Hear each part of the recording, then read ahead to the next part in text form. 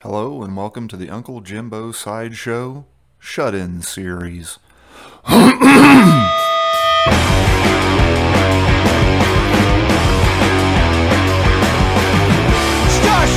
beyond belief, electric words within our reach. Ever feel you're being used? A competition. Hey, and welcome to the inaugural episode of the Uncle Jimbo Sideshow Shut-In Series. It's where we're going to be talking to people who are shut in thanks to the lovely COVID-19 quote-unquote outbreak. Today we've got Jen Hurley of Tigersmoon, which is tigersmoon.com. Be sure to stay tuned after the show for links and all that good stuff. And otherwise, enjoy the episode. Jen is a wonderful artist. She does things with pottery and fire and all that fun stuff. So without further ado, here's the episode. See you on the other side. Hey, everybody. I'd like to welcome Jen Hurley with Tigersmoon. Hello. Jen is, you're in Catawba County. I'm not exactly sure. You're Bethlehem, is that right? Alexander County. Alexander County. Wow, you're really far out then. Yeah, Bethlehem is this weird little place between, well, what people think of it as Alexander County and Catawba County. But we're just on the Alexander side of the line. You're close enough. Yeah, but there's nothing in Bethlehem, I hate to say, except a couple of us artists with studios. So we end up heading into Hickory for everything. Yeah. I think we've driven through Bethlehem a couple of times, but we're still pretty new to the area, so we haven't gotten out too much. Yeah. But we'll have to go check it out and maybe meet some artists once all this COVID garbage dies down. Yeah, there's a few in the area, and it's getting a little more popular. Yeah, and I've seen that there are more artists in the area than I expected there to be, and then the more we're here, the more we do see, and the more I'm really excited about that because there seems to be a lot larger art movement here than I expected. So yeah, it really is. The movement around here is quiet but fierce in a strange way. That's good. That's a good explanation of it. It is. I mean, I've seen some really, really talented folks and some and a lot of really cool art. Mm-hmm. It's cool. So if you're ready, we'll just kind of launch into these questions here and tell the people what's what, and then get moving along. Bring it on. Cool. With COVID going on, are you still open? Are you open for business? I am. Well, being an artist, it's a little different. I have my studio in my own home. I'm a part-time artist in that my studio is not open full-time. I do have a day job, so I'm not that starving artist. Mm. That part is another story altogether. But my company is open. Mm. The problem that this has created, and for many artists, not just me, is most of us and majority of our income comes from festivals. So my festivals have been canceled all the way to September. Yeah. Actually, my next one is actually in November now. Oh, wow. So in a lot of it, it's just what if? I mean, we don't know that far out. Many of them are only around here canceling for a month or so. But a lot of them all the way out to November have already canceled, and that's 90% of our income. Wow. And a lot of upfront costs that the artists have to eat.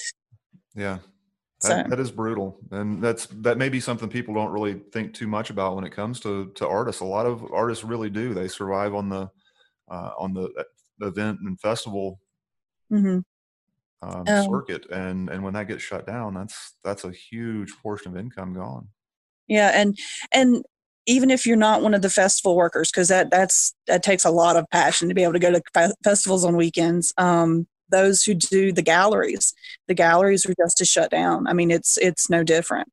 You're not going to have a gallery crawl or a gallery event in this situation. So I'm sure galleries are going to really start feeling the pinch because who's coming to galleries, Right. I think you're going to start seeing a lot of them shut down because I know that a lot of them really run on a very shoestring budget. And Hickory's limited in the number of the public galleries they had to begin with. Mm. So it was one of those things when I heard that many of them have had to close their doors. It wasn't surprising, but having volunteered for one of the local community groups, that held and worked an actual art gallery, I know what even a few weeks closed is going to do to them, because they're entirely run off the money that the volunteers or the members give. And if an artist doesn't bring in a profit, they can't pay for those doors to stay open. Yeah. So, It's gonna be interesting few months for, I think, especially for arts and artists, and I mean, well, for everybody, of course. yeah, But for everybody. It's not one realm; it's everybody. yeah, it's gonna be strange. It's gonna be strange. Hopefully, a lot more people can make it through, and we can kind of band together a little bit more as a community, and maybe get back a little bit more to that sort of thing. Really rely on each other. And that's something you said you're passionate about too, is bringing arts into community. Yeah, I've taught actually I started teaching while I was still in college, and working with communities, and most artists that I know have some connection with volunteering and the community organizations, because you're an artist because you have passion, and passion is one thing that you can give. So when the community hurts, the artists hurt, but not always financially. They hurt for the community. Yeah. Yeah, I believe that a lot of artists are empaths. They're empathic, and they have a tendency to kind of soak in the suffering of the environments they're around. Yeah. But they're also the way we can show that we can bring back joy with the artists. I mean, little things like, right now you might not be able to go out to Walmart and buy something because the stores are crowded and everything else, but you can go online and order like a little handmade piece of jewelry, or you can go online and order something small that someone has made, and you can make a difference to whomever you're giving it to, and you can make a difference to the person who bought it. So it touches more lives than just the recipient. Yep, absolutely. Well, how has the shutdown changed how you look for customers or clients? Well, it's going to be interesting. For me, I haven't focused as much in the last few years on online sales because of the mere flooding of the market for pottery. And my stuff is very different from Catawba Valley style pottery. So it's been one-on-one, and people meeting me is my best means of sales. But now I'm going to have to push the online sales more, which in the past wasn't really a very viable option, because when you did multiple shows, maintaining a running inventory on both online and person was crazy. Yeah, it's funny. The company I'm with, we develop e-commerce websites, and that's always such a snafu, is just the inventory. It's such a pain in the neck that. And when no two pieces are the same, it's not like you can go, oh, well, I sold that one yesterday. Yeah. Oh, well, it sold overnight online. So yeah. It's like, oh, shoot, I didn't get to it fast enough. Yes, you're checking your phone every 10 seconds to make sure you didn't sell it before you sell it to somebody else. Exactly. You can't double sell, because what are you going to do? It's a one-of-a-kind piece. And when a replacement takes 6 and 8 weeks to replace, because just the drying time and the processing time, it's not an easy process for products. So my website has been focused on like 10, 15 pieces and then custom orders, while my in-person sales have been what I call my bread and butter.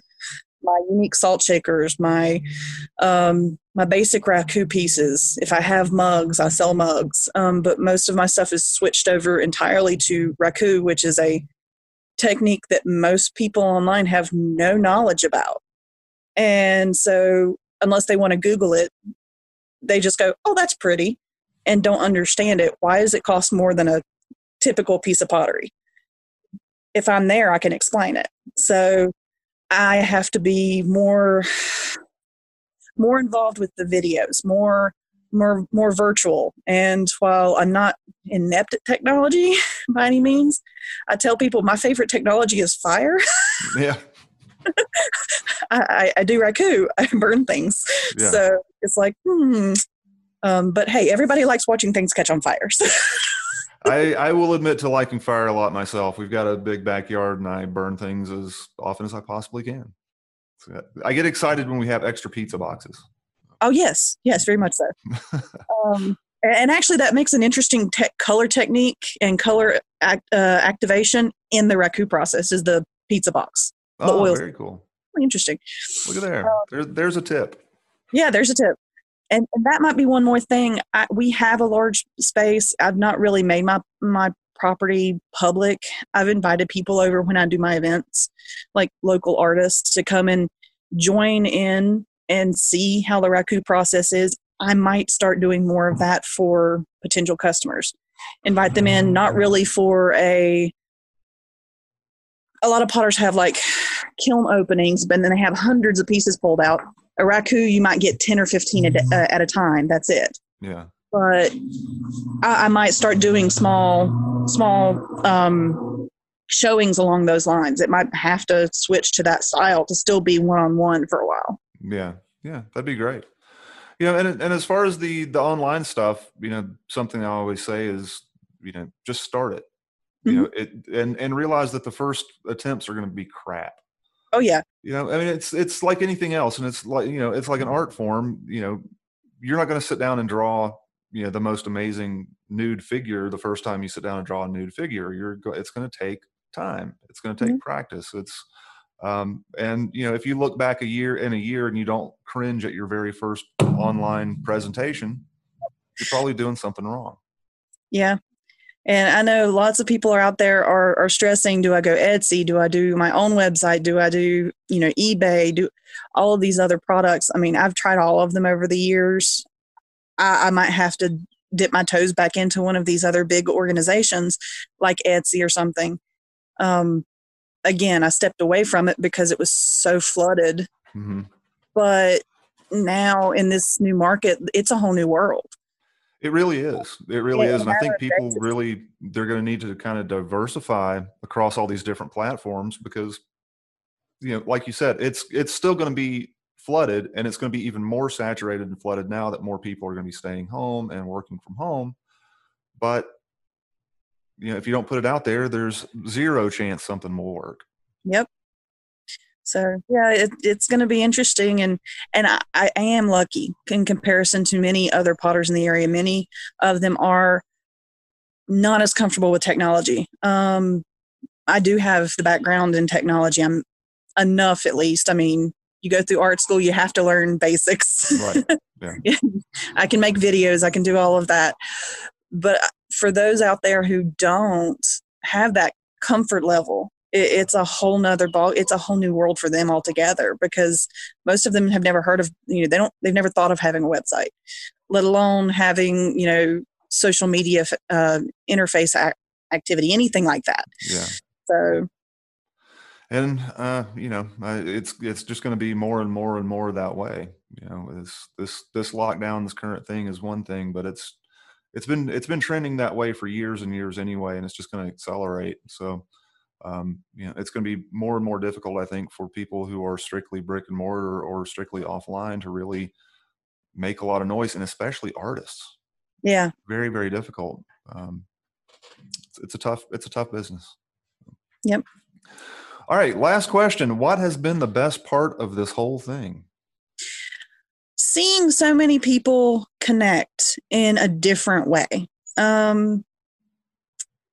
Again, my other job, I actually, because I was considered essential personnel until recently, I was able to get out and see different aspects. But seeing, while there's plenty out there that people don't want to see amongst the population, there's a lot of people who are stepping up. There have been a lot of cancellations for shows, but while it's not required by any means, there's been a lot of these event coordinators who go, you know what? I might not be able to afford to give you your money back on this, but we'll work something out for next year. Oh, and by the way, let's host a social, let's do an online virtual show. Let's do this. And it's expanding what they had available to begin with, but it's also expanding that connection. Because before it was that here, I'm taking your money, I'm giving you a booth space. Now it's, let's work together and make this happen as a community, not just give me your money and I'll offer you a space. So while there are hardships, one thing that mankind has been good at in the past is getting together and connecting. And that's kind of what I'm starting to see, at least in small communities. We got to work on getting those small communities to connect with each other now. Yeah, yeah. But individual small communities are each stepping up and working together. So, well, it can spread like a virus, right? And you really can. Kindness can spread just like a virus too. As cheesy as that could possibly sound, right? Hey, if we can get that to be contagious, that would be amazing. Yes, that's what we need to work on. Well, Jen, thank you so much. Tell the people where you can be found. What's the best way to get in touch with you? And, well, you can find me on Tigersmoon.com. That has my website. It has links to my Facebook, which will be getting more action, hopefully, and more updates soon. I will advise that actually this is my down season. Winter is when I produce, and summer, and once it starts warming up, is when I actually finish my pieces. So this is my firing season. Oh, cool. So all my colors are about to come out and all of my pretty pictures. And there will be live streams throughout the month as it happens, and just videos of me burning things, which, yay! I will definitely be tuning in for the fire videos. So yeah, if no one's ever seen Raku, it's a unique process of lighting things on fire, pulling them out at 1900 degrees with tongs, catching them back on fire, and shutting lids and watching them smolder. That sounds like a terrific watch. I'm looking forward to that. Very cool. Well, terrific. Thank you, Jen. Your links and everything will be in the show notes and in the posts and all that good stuff. So everybody go check out Jen and support your local artist. Thank you very much. Have a great day. You too. Yay. Hey, hope you enjoyed this episode of the Uncle Jimbo Sideshow Shut-In series. For more episodes, be sure to visit unclejimbo.us to see a little bit more about what I do and what I can offer to you and other people you may know. Visit designhickory.com. Otherwise, we will see you on the next one. Hope you have a lovely, healthy, happy, safe, and socially distant day. Oh, Jim, it's time to begin. Ride your mechanical beast to heaven. Ride your beautiful